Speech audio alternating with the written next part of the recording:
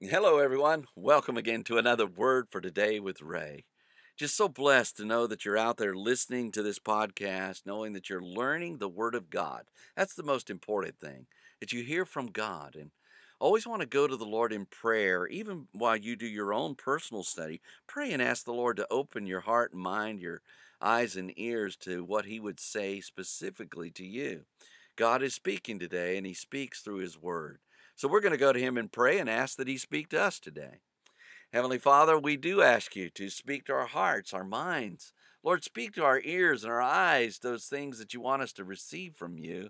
And Lord, we've just had such a great time in this book of Philippians, and we're so grateful that you inspired Paul the Apostle to write it.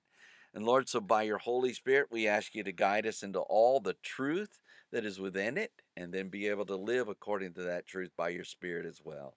We bless you and thank you for your word again today. We do so in Jesus' name. Amen. The title to today's lesson is In a Strait Between Two, and it's taken from the book of Philippians, chapter 1, and verse 23. As Paul the Apostle considered the two scenarios which were possible for his future, he had a tough time deciding which one would be more beneficial. He knew that if he lived, he could benefit others. However, if he died, he considered it gain to be with Jesus. In chapter 1 and verse 23 of his letter to the Philippians, he shared more of his dilemma with them, where he wrote, "For I'm in a strait between two, having a desire to depart and to be with Christ, which is far better." The verse begins, "For I am in a strait between two, having a desire to depart." As Paul continued his thought concerning leaving this world, he shared the strait, which means to hold together with constraint, to compress between two. It was as if the struggle between the two venues held Paul in a restrictive state. On the one hand, he had a desire to depart, which meant he would leave this world and go be with Christ.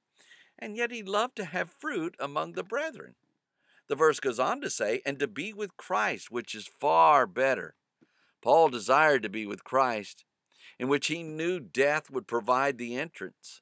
He wrote earlier to die is gain, and if he died, he'd be with Christ, which he deemed is far better. Paul knew there was nothing on earth that would ever compare to being with Jesus in heaven. Have we ever considered what it will be like to be with Jesus Christ? Are there things, events, people, or circumstances that we think are far better than being with Him? As we think about Paul's strait, perhaps we will discover that we have one of our own. And if we do not find that strait, perhaps we should weigh the temporary things of the world against the eternal value of being with Christ. Next time, Paul writes about the benefit of staying alive. So read ahead, and we shall join together then.